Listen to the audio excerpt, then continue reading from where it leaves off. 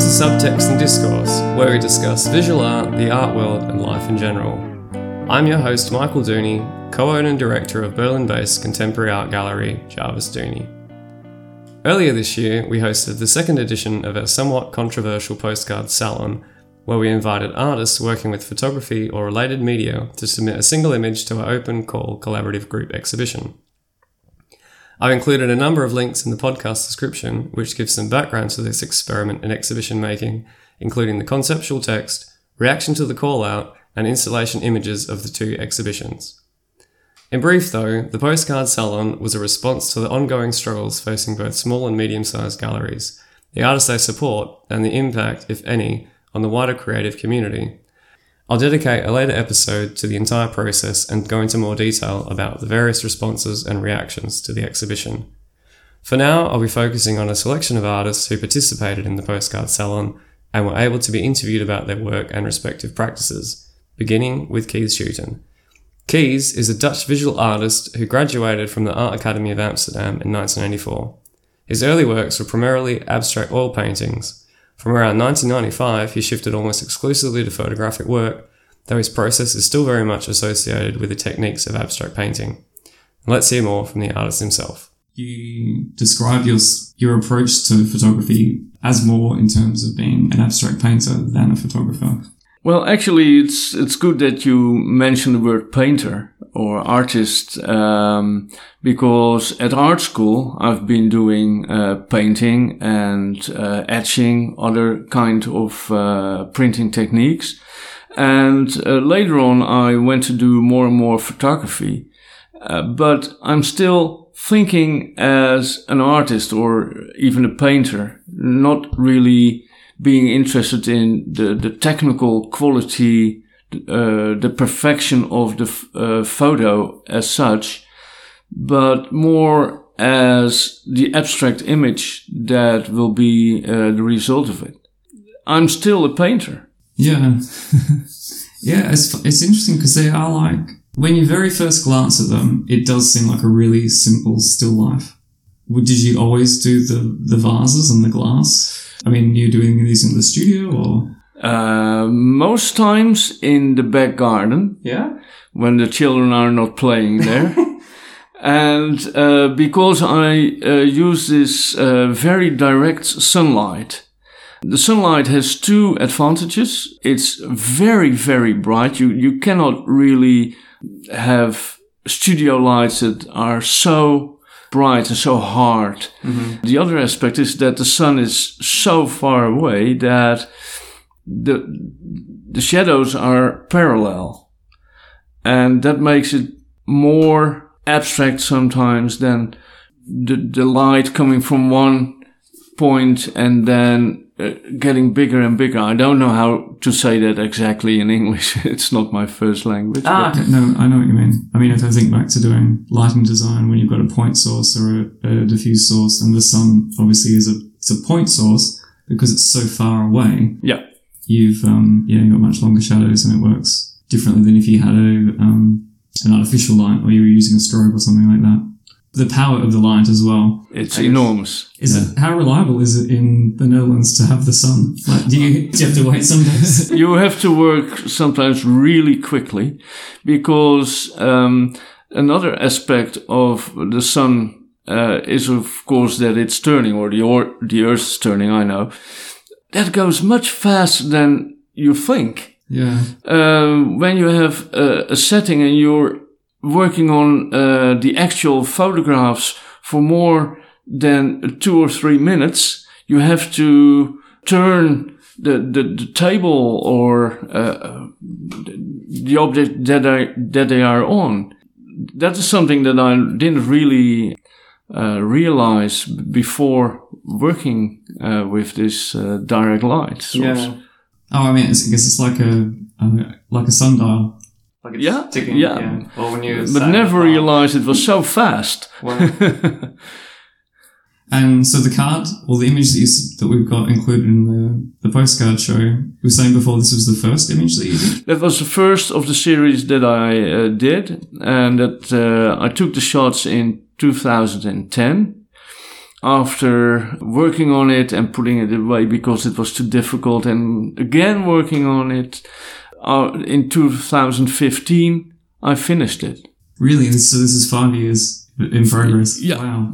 Yeah, but also with 1 year not looking at it at all, because I thought I can never finish this in a perfect way so that it looks very natural, and that you have to look at it twice or even 3 times before realizing that, no, it's not natural. Yeah. But so 2010 was when you first started with this technique? When did you study art? I don't know, when you were... art school was in the 80s. I finished art school in 84. Yeah. For quite a few years, I've been painting and printing. In 1995, so that was 11 years after that, I had my first solo show with only photo works. That was actually the first time that I used them not as kind of study material for the actual painting that I made, but as artworks themselves. And why paint if it's already a finished artwork? Yeah. I mean, I think I've heard from a lot of other people that work with sculpture that they use like photography as part of their practice, even if they're not presenting it. Like it helps them, visualize, get the source material and absolutely reference. Right. Yes. And that's, you never just show that because it's not it's like showing a sketch essentially. You primarily work with photography now, or you still do paintings and sculptures also? No. Not at this moment. I make some collage with 17th or 18th century engravings, but that's a little bit more for fun. The actual serious work is photography only at this moment, but I cannot promise you that I'm not painting in the next 1 or 2 years, because if painting expresses more what I want, then I should be painting again. Yeah. And if I would paint this actual work, people wouldn't believe it. Now, you can paint anything, of course, and then it wouldn't have the same effect as a photograph. So, the medium photography is the only way for this image to present it. Yeah. And how did you pick the vases and the glass? I started making still lifes with vases a few months before I took these pictures, and I collected vases from thrift shops and second-hand shops, and sometimes they cost me €0.50 or maybe €2 if it's a bigger one, and there are also some very expensive ones now in this arrangement, but I don't make any difference between the cheap ones and the expensive ones. I pick them for the color, their shape, their reflections, and I make no difference for a very good design. I don't care if it's IKEA or Kopier, which is one of the most famous Dutch glass masters. Yeah, I mean, I suppose when you're photographing them from above, because they become abstract, it really is just about the material and the color, right? And less about the quality, really, because it's the quality of the light or how they're going to appear on film. So it was always vases to start with. Yeah. The other series you showed me just earlier, they're bowls. Is it just all glass material, or that's what you're working with? At this moment, yes, but I also made combinations like still lifes with glass vases with flowers in it, or with pumpkins in it, or combinations of pumpkins and flowers, and sometimes they are maybe compared to this work, a little bit wild in their colors and their funniness. This abstract work that I present now is the one, the work that I feel most comfortable with. Well, I think Yeah, what we spoke about before and what I didn't appreciate when I very first looked at it, and I think maybe other people as well, when you just look at it for a brief moment until you really study it, is that, as you said, when you're saying if it's a painting, you can paint whatever you like it doesn't have to be connected to reality. But I think, yeah, those of us that are familiar with photography and have tried to photograph or anything, you know that what your eyes show you is one thing, and then when you look at it through your camera, depending on what lens you're using, you get another impression.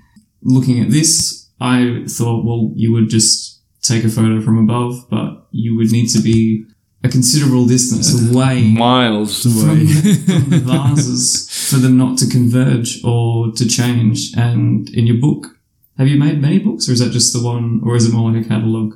This is presentation book, which is not for sale. It has no edition or whatever. Okay. It's just. But you had examples of two different versions. Like one was the drone shot. The drone shot. That's just one shot from above where you see a very chaotic or dynamic arrangement, while after I've done everything to it to make it more abstract, and looks more natural, but it's actually the version that I've done a lot of work on it. Yeah, wow.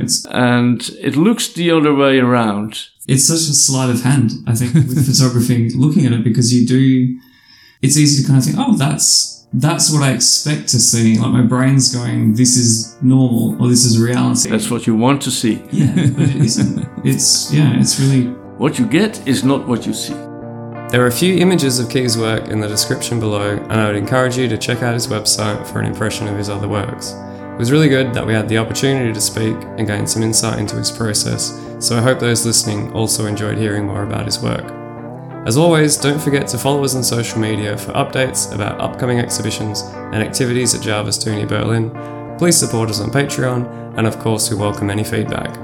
Thank you for tuning in. My name is Michael Dooney, and you've been listening to Subtext and Discourse.